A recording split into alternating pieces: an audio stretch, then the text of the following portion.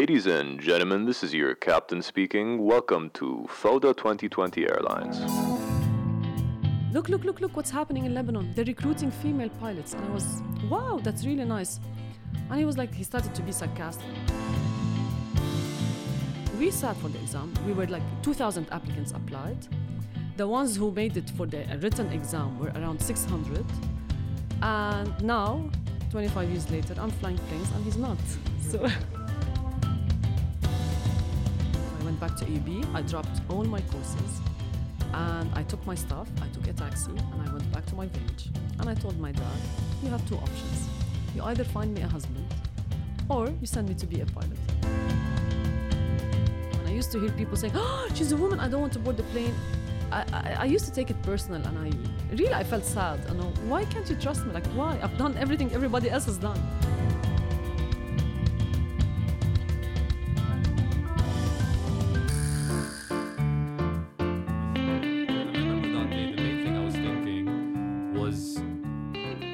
How do you become the first female captain in Lebanon? I'm assuming when you're a child, you don't think about doing that.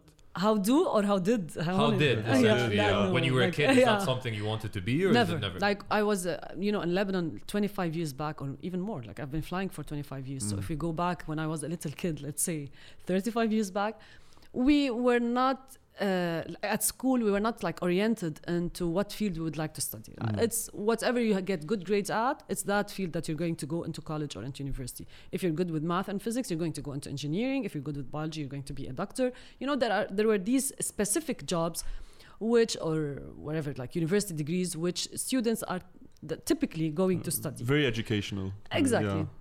And especially in Lebanon. And I used to live in a small village in Lebanon. So, I wasn't exposed in Douer. It's called Douer. It's next to Nabatieh. So, I wasn't exposed to aviation, to anything that had to do with pilots or that. Yeah. So, as a little child, I was an A student. And I was very good when with mathematics and physics and sciences, I wasn't that good when it came to languages. I don't know, I was fine.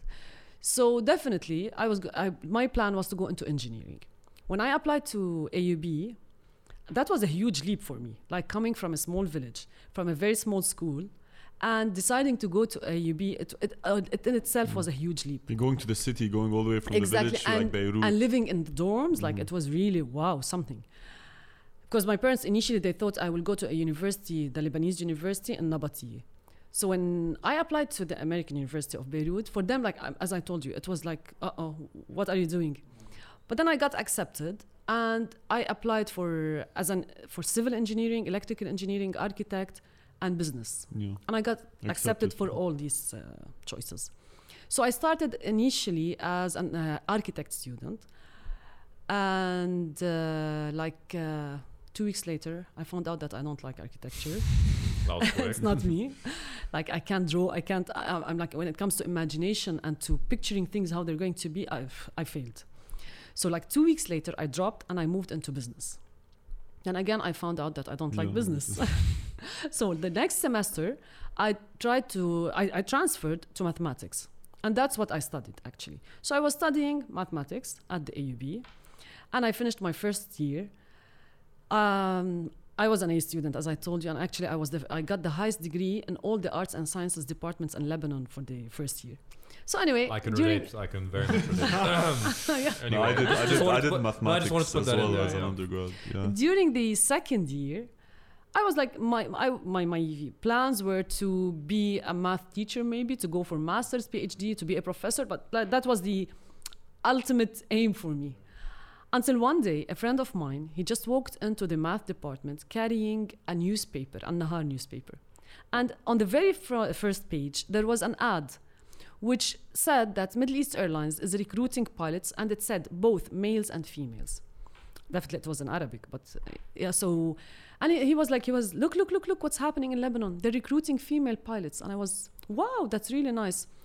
And he started to be sarcastic. And anytime there's a traffic on the roads, it definitely must be a woman.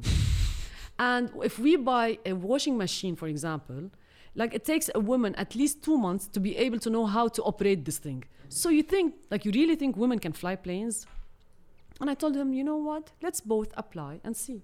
let's sit for the entrance exam and see. So, it started as a challenge, actually. We sat for the exam. We were like 2,000 applicants applied. The ones who made it for the written exam were around 600. And now, 25 years later, I'm flying planes and he's not. So is he still in your life as a friend, or is he? Yeah, definitely. Okay. Yeah. What type of questions would they ask you in the exam? Like, because you're going to like a pilot, like to become a pilot, but like you have no previous background. So like, what questions? How did you prepare for that exam? Exactly. So normally, I always tell them, like, if somebody tells you I'm a doctor, you could imagine what he has studied. Yeah. If someone tells you I'm whatever, like, you can always imagine, or you have always some background knowledge of whatever domain a person tells you that he's working at. When it comes to aviation, people very rarely knows what does a pilot study. So the entrance exam was mainly mathematics, physics, IQ, something called mechanical comprehension, and English. Things that most of these things you excelled in already, so it was... Exactly. Yeah. Yeah, but then after we passed the written exam, then there's the medical exam, which is a full day where they have to make sure that we do not have one single flaw in our biology, in our bodies. Like eyesight, hearing, heart, pressure, everything is tested. And then afterwards, there's something called eye-hand coordination. And this test normally, it's like playing a computer game. So what they want to see is, if you see something, they want to see if your hand reacts properly. For example, if you see a plane coming towards you, they want to know if your hand would react to turn left or right, depending on where how the plane quickly is. as well. Exactly. Yeah. So that is actually the what is it, like? No, it's the test, basis point. Yeah, which decides if you're going to make it one day or not. So that was it. And there's an interview. And Akid, your reactions were fast, man. Driving in Lebanon and everything. You don't have fast reactions. Exactly. But you know what? I started flying planes 2 years before I drove a car. Really? Wow. I didn't have a driver's license when I started. Did you find it to be super easy, or were you like, no, this is actually way scarier than flying? It is scary. It is, but because it is easy. it's way more hectic, and I feel like there are cars, especially in Lebanon, cars are coming left, right, and center. And you can't control when you're flying a plane. I'm sure you can control. And like legally in Lebanon, you'd be like, this is a one-way road. Legally is a very loose very loose term. But here, you never know every single road is a two-way road, and you'll always have somebody pop up. Here's the only country where you need to look up in the sky. Like, even though it makes no sense, just in case, look up in the sky. The funniest are the little like motorcycle, the Tostaisi guys that pop out of nowhere. These guys I would stick to flying, definitely. Yeah, exactly. And so when you're going ahead and going full throttle and pursuing this, are your parents still a bit apprehensive, or are they enjoying what you're achieving? Or like before, when I first wanted to be a pilot, my parents were against it 100%. Like, after all, I come from a conservative family. Yeah. And for them, just as I told you, going to AUB was a big step. A big step for them. Like, to leave Lebanon and go live abroad and study abroad, and then like to lead a life where every day I might be in a different hotel or in a different country. Like, for my dad, he was worried, who would marry a girl who's like every night is living in a different place. So they were against 100%. And they said no, like a big no. So I tried to convince them. I cried, I begged, I bribed. I did every single act like a child would try to do with his parents, with her parents. But then eventually he said no. So what I did is I went back to AUB. I dropped all my courses, and I took my stuff. I took a taxi, and I went back to my village. And I told my dad, "You have two options. You either find me a husband, or you send me to be a pilot. It's your choice. It's your call." So he had no choice because the husband was not waiting. So it had to be a pilot. Did he look for a husband though? Oh my God! Some time? Please don't tell me yes, and then I can't tell you yes, and he couldn't find. Like, it's too. I can imagine like a dad putting an advertisement in a newspaper, like husband wanted. Not even because like they're in like at the time they're in a village, so like he just goes put some flyers around the village. No, different times back then. And when you.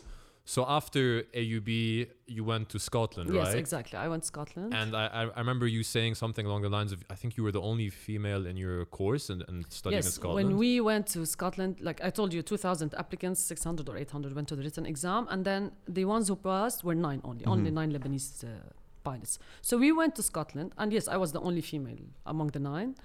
But there was another girl in the flying school. She was from Malawi. So we were 2 girls and around like 800 male pilots Jesus. studying at I'm that sorry school. for your. I'm sorry for the pain. that It you're- was Wow. really, like, initially it was very difficult. Like when I would walk into the cafeteria, you'd have like 800 people looking at you. Maybe they were not looking, but like Yeah. It's just like subconsciously I would feel like, Yes, oh my yeah, God. yeah, yeah. So I had to change my lifestyle. I had to cut my hair really short, to put away my skirts, my makeup, my dresses, and like to behave like as if I'm one of them. Yeah. That's how I You was. felt like That's you it, needed to adapt. To, Exactly. Mm. Otherwise, like It's maybe, tough, man. like as I'm telling you, maybe they saw me as a girl or as a, like they didn't see me based on my gender, but deep inside I had that sensation. Mm. So Did you ever feel though, like while you were there in Scotland, that because you were a girl, and I think at the time as well, it wasn't very common, not just in the Middle East, but internationally, to have a female pilot. Do you think people, or did you ever experience people making fun of you or belittling you because you're? No, not belittling, but like to say that they used to joke about the issue. For example, once I was one of the instructors. He was telling me, "Do you have a pen?" And I was looking in my suitcase, like in my case, whatever, in my bag, to find the pen. And then he said, "You know what? One day when Rula is looking for a pen, she's going to to grab a lipstick, and instead of like it was these." Yeah, the basic Yeah. jokes. Typical yeah. douche, basically. Yeah. Yeah. So yes, I heard a lot of comments. Did that inspire you? Did that like motivate you to prove them wrong? At times, it didn't inspire me, but it didn't put me down. Yeah. Like I always initially, like I started flying, I was 19 years old. So my very first flight with passengers on board, I was 19 years old. So like I wasn't that experienced and mature. So honestly, like when I used to hear people saying, "Oh, she's a woman, I don't want to board the plane," I used to take it personal, and I felt sad. I know, why can't you trust me? Like, why? I've done everything everybody else has done. I'm in this situation right now. Yeah, but then eventually I had to detach myself. You have to look objectively at the picture. Like they're not saying this because it's Rula Hotayt sitting in this seat. They're saying this because of the background and the culture we come from. And any girl would be taking my seat and they would say the same thing. So once you stop looking at it in a subjective way, you'll be able to accept the comments and to smile and to move on. Fair enough. Do you feel like that's changed though? This whole rhetoric of, oh, there's a woman flying, I'm not going to enter the plane if my captain is a woman. Because even globally, what you're saying, there was this issue, even in America and the UK, women pilots would be discriminated against because they were, according to people, not qualified to do it. So has that changed? Has it gotten better? It has changed a lot, but we still have some cases. Like I told you, 2 days back, yesterday, I was in Istanbul and I had a passenger and she was screaming, like literally screaming. She was sitting in the business class and you could hear her voice in the back seats. And she was like, "Oh, the captain is a female." It was like after we closed doors and after takeoff. And she was, "Why didn't you tell me? I wouldn't have boarded." And her friend was sitting beside her and she was grabbing her hand and telling her, I don't have to say names. Like she was saying, "It's a female flying the plane. Let me down. I want to go down now. Offload me now." And she was like really screaming the whole time. And then the cabin crew, they came to her and they said, "No, you can't. You can't be. Like, no, you can't say this." What's wrong with you? And no, and we're on the plane. If we don't trust her, we wouldn't have been on the plane. She is like as good as any other male captain. Like she's done the same training like everybody else. But she kept on screaming until after landing. And then she came to me and she said, "Captain, I'm really sorry. I would like to apologize. But it's my first time with a female captain." So until today, you still find people who would react like as if they're still living. But that's so weird. Like, why? 50 Why years would they back. react like that? Because you think people now have more exposure because of the internet, and people would be smarter. Like, it's just. If you don't mind me asking, was she younger or older, like age-wise? No, she was younger. She was younger. Yeah. Wow, that's surprising. I would have just been tempted to lash out at her. No. Be like, even though you have to be professional, my I'd be like, plane. "Listen, get the F out of here. You need to go." But no, going back to what you're saying, this is not an issue that's going to be solved overhand. I think it's already Progressed. progressed. It is much better than before. light years of what Yeah. it was, and you'd know probably better than we do. But that's something, especially in our society, it's going to take time to get there. But the problem is they were more worried, like, in Lebanon, the typical lifestyle is, let's say it's 25 years back. So the Okay. typical lifestyle 25 years back was Yeah. for a girl to study, maybe go to college, maybe not, depends if she finds a Yeah, husband. yeah. But the right thing to do is to get married and have kids. So this is how every woman, how parents, they picture their girls or their girls' lives. So for my dad, he was really worried that what if my daughter doesn't get married? Like, who will look after her? For them, like, if she's a girl, she has to have a male figure who's going to look after her. And actually, I got married very early. Like I told you, I started flying at the age of 19. I got married at the age of 19 as well. Okay. So what worried him, like I sorted it out from the beginning. So It's like, don't worry, that I got you. I can do I got both. someone. So I guess that relieved them that I got married and I went back to AUB. I finished my BS in mathematics. So I had to do several things. Oh, you finished your undergrad as well. And I have So a you did master's all in the philosophy things- as well. Oh, wow. Yeah. So you did all the things that makes Lebanese parents a bit more Exactly. So comfortable. if he wants, like, you want me to have a husband, I have a husband. You want me to have a job, I have a job. I know it's an unstable job, but it's fine. I was have a able to job, raise a yeah, family as yeah, well. Yeah. And I went back to university and I got you the degree that you wanted me to have. So that made them feel relieved and proud as well. Yeah. Like Well, I was that's- able that's to great. do all. And now is it still a bit contentious, or it's completely like we're proud of what you're doing? no. Okay. It's over now. Yeah. No, especially because they see you doing things like, I remember the first time I heard about you was the 2019 flight to MEA, and there was this whole hashtag because the one to London? to London to Yeah. Heathrow, and the conditions were awful, and it looked like the type of wind that could move like a truck out, you know what I mean? Really? Like that strength. And I remember this was doing the rounds on social media that there was a captain who like expertly landed and everything, and that's actually how I first Yeah. heard about you. Oh. So I'm saying as a parent or anything, that must be like, wow. Yeah. Did you do the thing where you have to land sideways? Yeah, exactly. You haven't seen the video? That I was know one you- of the you have to see it. no, You have The to. video, have get, to like see it. your hands sweat when you watch the Yeah. video. Yeah. It was- Or maybe Like I we were have seen landing, it. Yeah. the plane just ahead of us, they couldn't land. The one Oh. behind us couldn't land after us. Like no one was able to land. And no, it's not because I'm better than others. But okay? you are. No, no, but you are. No. Very humble. No, really. But sometimes it depends on several things. One of those is the type of the aircraft. Okay. Our plane was an Airbus 330, which is a bit bigger than the Airbus 320 that was in front of us and the Boeing 737 that was behind us. So when a plane is bigger, it can take more wind. Fair. And you know, wind is a variable. Like it's not always blowing. Suddenly it blows more, and suddenly, but still, it was one of the toughest landing I have done. And throughout the whole approach, I was telling the co-pilot, you know what? I might go around at any second. To go around is not, you know, not to land. Yeah. Just any minute, open power and just go up. Yeah. And believe me, at one point the wing dropped. I don't know. I'll show you the video. The wing like really dropped. And when the wing drops, the problem is the wings of the plane are really big, and the engine is under the wing. So if the wing dropped and we're close to the ground, the engine could hit the ground. The ground. Jesus. And the wings are filled with fuel. Yeah. Boom. So exactly. Yes. So at one point the wing just dropped, like really dropped low. And I told, the name of the co-pilot was Mazen, and I told him, you know, Mazen, I think we have to go around. And then like I was able to control it, and I told him, I'm going to continue, but at any second be ready, I'm going around. And then eventually we landed. Were you freaking out though? Were you or not was it, freaking. were you I was calm? like, definitely the adrenaline level was at Okay. the All peak time. that it could get to. yeah. And when we landed, normally, like I've heard passengers, they would clap in Lebanon, especially. Yes, Yeah. we have They would that, clap yeah. for When we everything. landed, the co-pilot was clapping. And I was like, come Alhamdulillah, we on, it's got not there. your first landing. No, you can't do that. Was that the scariest experience you've had? Because I don't like flying, so I can No, imagine. it's not the scariest, but it was rough. It wasn't easy. Do you like, is there any experience in your head that's like, oof, when you go back and you think about it, like, Normally, a pilot in his career, or in her career, let's stick to her, in her career, would face three kinds of problems: the technical ones, the weather, and humanitarian issues. The technicals we are trained for, because every 6 months we have to sit for exams from the beginning. Like when a doctor graduates, he takes his degree, and he's a doctor. That's it. For pilots, it's not like that. For pilots, we get a license, and it's only valid for 6 months. And every 6 months, we have to sit for exams all over again. Written exams, a flight simulator, a flight with an instructor who comes on board, a medical test.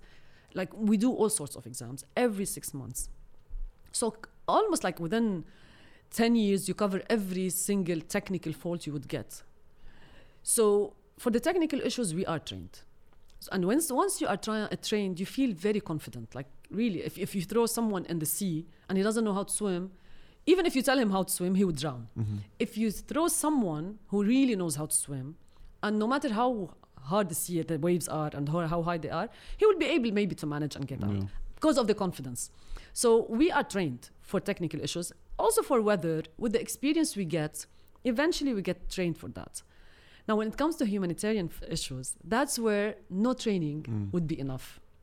What do you mean by So, humanitarian? For example, I'll give you an example. And this, I believe this is one of the very difficult flights I had. Once I was flying to London again. Oh my God, I have to stop flying to London again.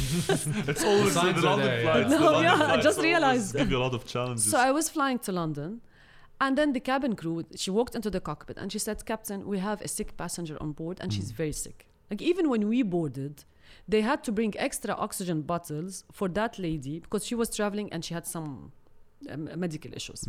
So we knew that we had a sick passenger. But apparently her condition was getting worse and worse. So I told her, you know what? Try to find if there's a doctor, to see if there's a doctor on board. So there was a doctor on board. And I asked the doctor, please, can you check that lady? He came back to me and he said, she's feeling really, like she's not good. I don't think you will be able to get to London. Her condition is very bad. So there's a chance that she might pass away on the Exactly. flight. So I said, I asked the doctor, I said, so you think we should land en route, right? He said, I think so. Like, she can't survive for like 2 more hours. And then I told him, okay, just go tell her, stay beside her and tell her, and we're going to land en Calm her route. down. He went back, and then the cabin crew came back to me. Meanwhile, I declared emergency. I said, we have a sick passenger, we would like to divert, and we were planning to land in Frankfurt by that time. So then the cabin crew came to me, and she said, Captain, this lady, she wants to talk to you. And I told her, just tell her we're going to be on ground within like 20 minutes. And she said, no, she's insisting. She wants to talk to you. So I went back to her seat, and I saw a very thin lady. She was like all blue, as if she's suffocating. And I told her, when I saw her, I said, don't worry. You know what? In 20 minutes, you will be on ground, an ambulance will be waiting, and we'll take you to the hospital. Don't worry. And she said, no, please continue. And I was like, why do you want me, like, we cannot continue. Like, my continue, duty That's a is weird to make sure question, that everybody gets to the destination, whatever, like to get on ground, at least alive. So I told her, no, we can't continue. She said, please, I know that I'm dying. I have my kids in London, and I would love to see my kids in case I die. In case I'm dying, I want to see them before I die. So please give me the chance to see my kids before I die. And by law, we cannot. Like, if she dies, I will be sued. So I told her, but like, I can't do that. We have to land. Like, according to the doctor, you cannot last for 2 hours. She said, please, just give me the chance. Just give me one chance to see my children before I die. This is such a tough situation. That Exactly. Like, I looked at her and I was, oh my God. Like, if I get to London and she's dead, I'm really like, I will be in a very bad situation. You're accountable. You're yeah. accountable. And it's yeah. my, exactly. It's your duty my to make sure that responsibility, she exactly. stays safe. And like, if I land en route and she dies before seeing her kids, like, I will feel always guilty. So I thought, like, I'm a mother. And honestly, if I were in her place, I would do the same. So I told her, you know what? Okay, we're not going to land in Frankfurt. We're continuing to London. But I knew that my career was like at risk. Exactly. Yeah. So I went back to the cockpit. I told the co-pilot, cancel emergency. We're going to continue to London. And we continued to London. She arrived. She was still alive. When we landed, we stopped exactly after exiting the runway. The ambulance came. They took her down, and then we went back and parked. Did you know So- what happened to No, her? no. No one wants to know. At least I knew that she was fine when we landed. That Wow. story just gave me so much goosebumps. Exactly. So it's those moments which are really tough. Yeah. Because like, there's not black and white. There's not the right thing to Exactly, do. yeah. No, And you it might comes get down lucky and you to- might, yeah. It comes down to, as you said, like, what would you do if you were in that situation? And Exactly. sometimes you just let emotion take over rationale. It's good that Exactly. you This is studied it. philosophy as well. that's like the ultimate dilemma. You know, that Yeah. the personal choice of, okay, well, I can relate to this, but then you have the structures behind you telling Yeah, you yeah. not to do that. So if they ever want to make a movie, I think Yeah, I was, by the way, that was exactly what I was thinking. Like, this scene, this whole situation can be made into a movie. Amjad. But you also touched upon like your family and your kids, and you have kids. And, you know, being a pilot, I think one of the things that your father was very worried about was the hectic lifestyle. And how have you been able to balance that out by having like the perfect work to family relationship and having that perfect balance Do you think it's affected that? In a It's bad way? like that was the hardest thing I have done throughout my whole life. Mhm. Like people sometimes tell me, we've been to, for example, my son would tell me, Yeah. that course or that exam was difficult, and I would tell him always, nothing is as difficult as being able to bring you two both up, especially in Lebanon, where we had all this chaos, Yeah. and to keep my job. So it was really tough. It was very hard, but there are few things in Lebanon which we really don't appreciate and we don't see. And one of them is the extended family and the friends you always have Yeah. around. Like in the West, they don't have this. You cannot just call your friend and tell her, please, can you pick my son from school? Or if anything, like, Oh, yeah, yeah. really, like, 100%.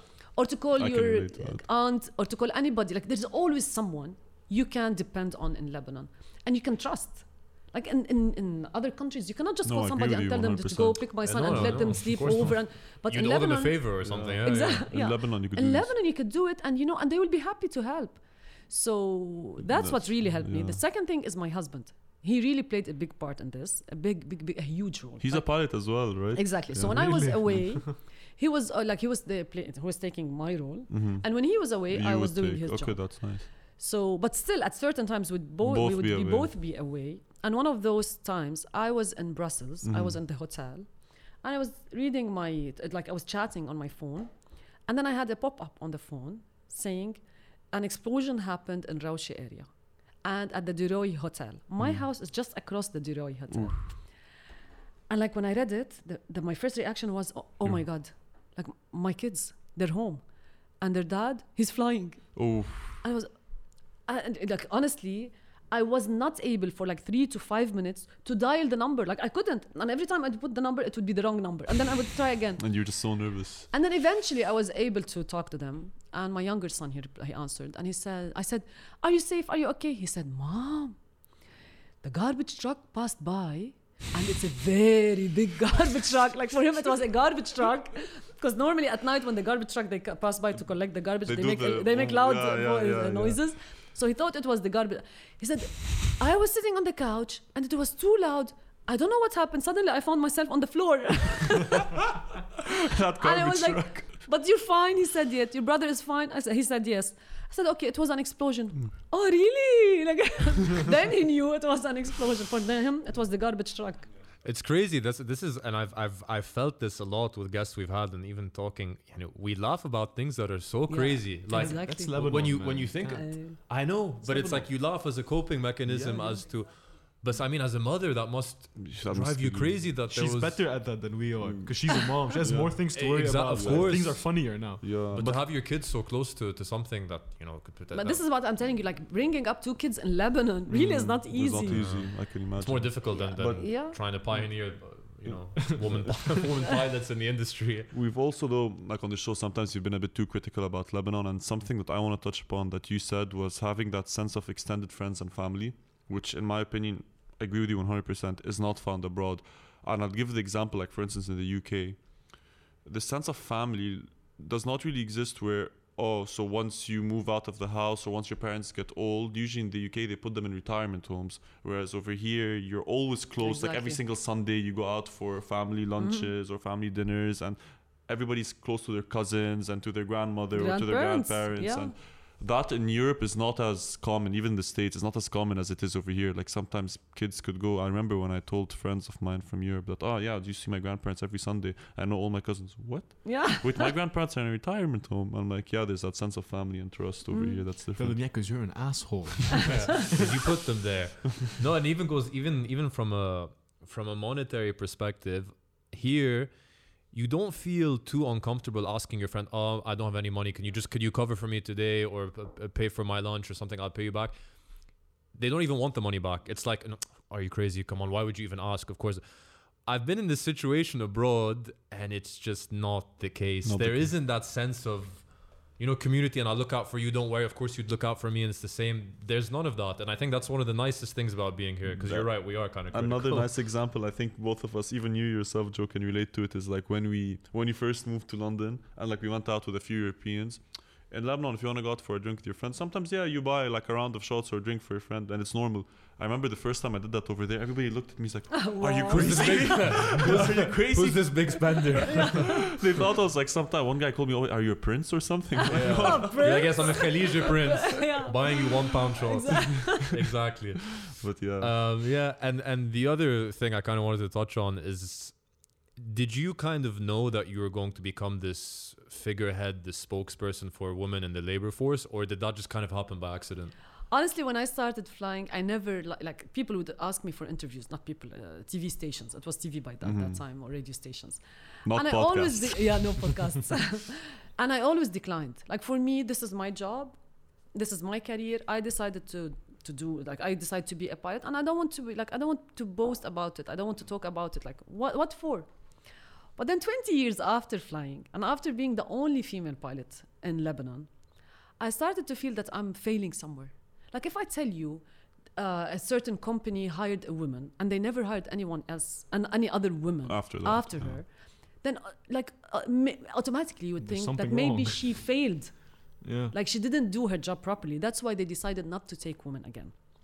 So I felt that there's a huge responsibility on me. Like I have to push more females into going into the aviation field or any other like male dominant Yeah. field.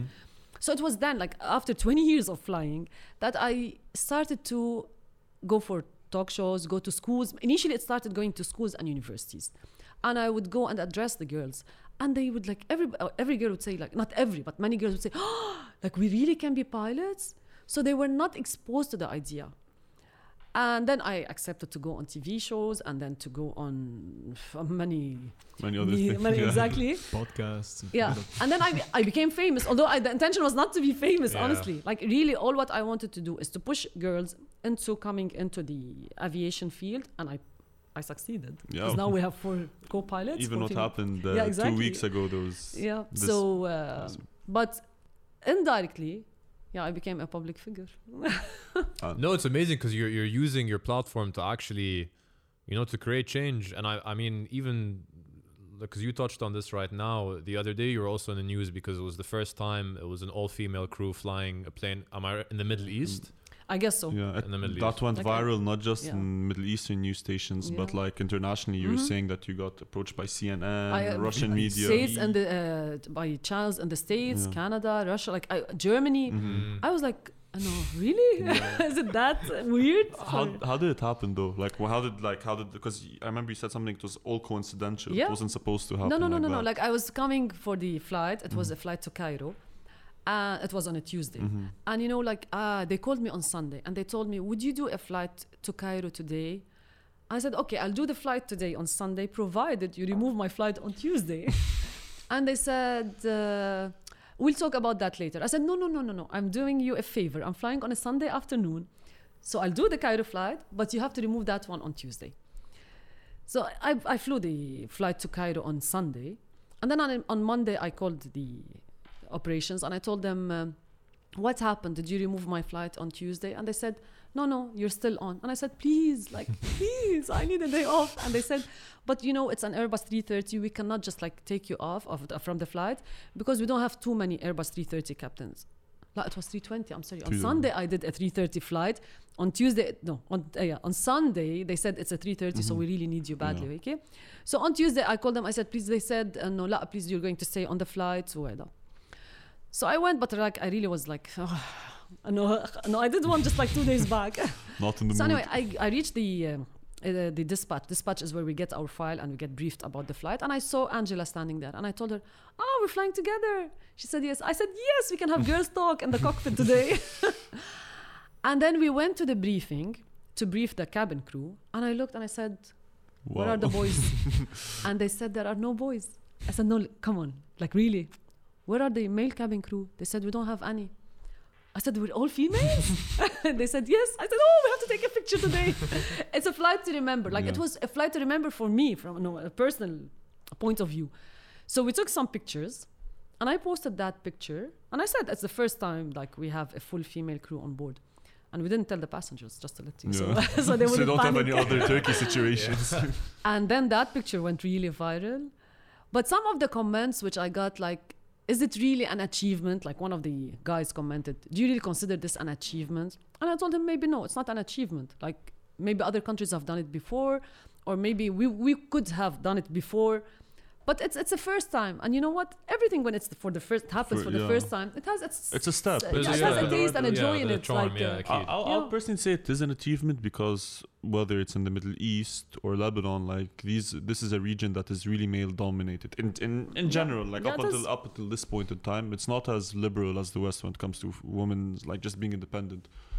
And you saw the stigma behind a female pilot. Like even recently, when you go on a flight, people start to get worried and shout. So yeah, that is a step. Whether it's an achievement or not, it happened for the first time, and it happened by accident, which is cool. Yeah, It's so exactly. cool. Like it's a nice story. I so. think the aftermath is the achievement. I think okay, maybe the coincidence happening is in itself not such a crazy metric or anything, but the amount of media coverage that it's getting, you might not see it, we might not see it, but there might be a few girls saying, "Oh shit, cool!" And look, The awareness, it's great. The awareness is creating. The aviation industry is changing. It's not that male dominated. It's not that male centric. Maybe I can. Do you have young girls reaching out to you saying, Yes, I have many. Yeah, that's look up what to type you. of stuff do they say to you?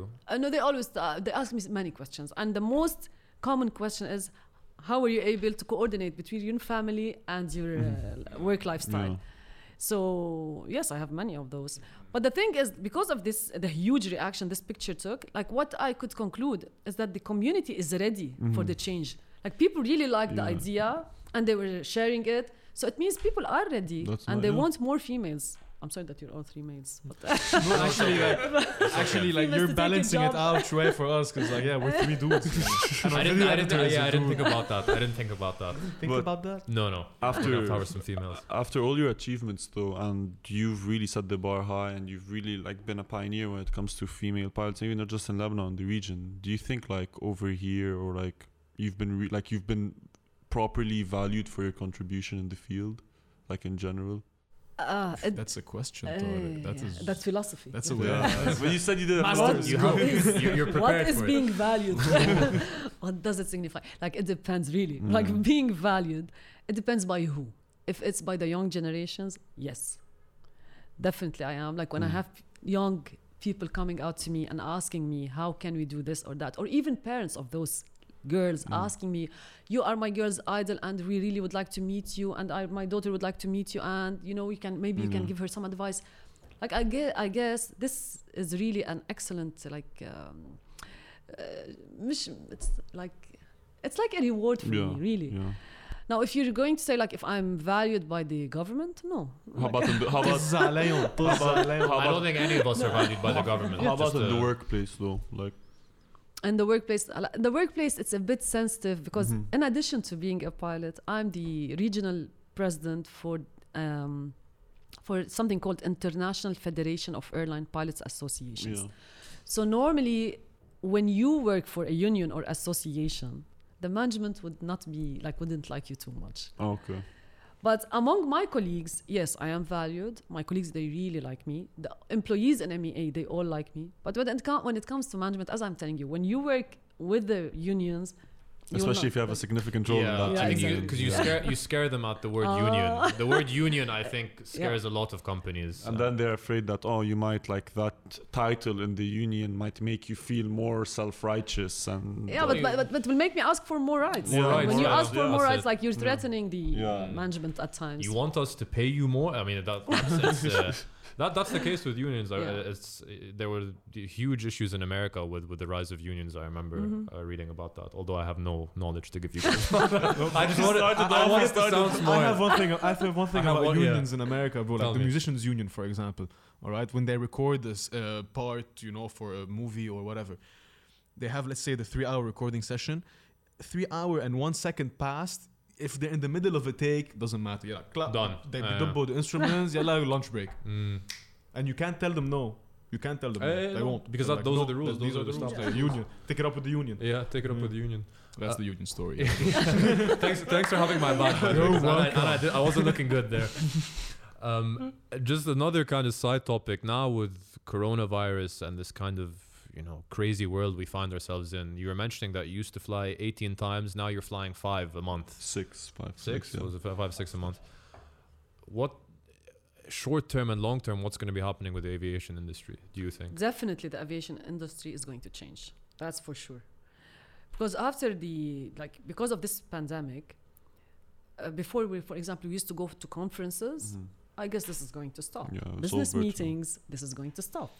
Because now they found out that we can do all of this online. Virtually, yeah. Just like if you see like in the big cities, the price of or the rent of houses is just dropping because companies found out that they don't need all those employees to come to the offices. So They're selling everything. Yeah, Exactly. Makes more so sense. people can live like they don't have to live in the city anymore. Yeah, for sure. So also with the aviation, it's the same. Business is going business fly like business, not businessman. Business Travel. corporate, yeah. Business yeah, travel. yeah, Corporate yeah. travel. is Corporate going travel, to yeah. drop. And for conferences, I guess even for schooling, like if you see university, everybody is going Yeah. online. Like Yeah. my son is in the States, but he's sitting in a Nah, dorms in his dorms. we were like all We- blessed. We just graduated right Yeah, before that yeah. happened. I don't know if I like that though. Like, Yeah, going online, yeah. classes online. And even if you want to go shopping, like the retail stores Oh, are closing. yeah. Like all these Yeah. kinds of travel, people who travel for those reasons are going to like to reduce. I guess we're going always to have tourists, tourism, yeah. but not for the time being. So for the next 2-3 years, it's going also to drop a lot. If you think 2-3 years, tourism. No, this is not a very short term أكيد thing. It's going to take time. It is going to take time, yeah. Fair. So, and for the next few years, not before 2024, the predictions are the aviation the industry is going to like really go down. Then after 2024, hopefully, it's going to pick up. Now, the type of aircrafts is going to change as well. Like all the big aircrafts, Probably they're- be smaller. they're all grounded, Yeah. and people, airlines are going to utilize more the smaller planes because they're not going to have all those people on board. Also, the business class seats are going to be reduced because the people who used to travel for business and who would pay for the tickets and the companies who would pay to cover the cost, they're going to stop. So yeah, the aviation is going to change a lot. I think smaller planes, I guess also less flights around the world. Also less maybe. flights as well. So yeah. more expensive. Exactly. ticket. This is it. We're going Zad. to yeah. And is there even going to be distancing and stuff on planes? Or is No, that, no, Okay. nothing. It doesn't Yeah. make much of a difference. I Yeah. watched a video that apparently distancing. You're in a doesn't pressure tank in the sky, bro. Yeah. Like you can't escape coronavirus if it's Yeah. there. make- literally. You don't need to be aggressive with me. No, I know it's yeah, it's a bit scary because now everyone here is obsessed with traveling, obsessed with finding out new cultures and meeting new people. So I think hopefully it's not as long as 2024. I hope maybe 2022 or something. But yeah, Yeah, it will take some time. It'll take some time to go some back might to say normal. the future is up in the sky. I have no water here. Yeah. God damn it. I'm leaving. I apologize for that. I really apologize for that. On that note, It's a great afternoon. it was a pleasure having you. Continue to do what you're doing, inspiring Thank young you. girls and young women. And And I'm sorry yeah. about Rayan. And I'm Yeah, sorry for we the last one. apologize. I'm He sorry doesn't. for He the doesn't last do one. this usually. Yeah. Thanks for listening. Please follow and subscribe on Spotify and Rami, Apple Podcasts, and YouTube. Also, be sure to follow us on Instagram and Facebook at FODA2020 to stay updated. We'd love your feedback, so please DM us on Instagram and leave your comments below.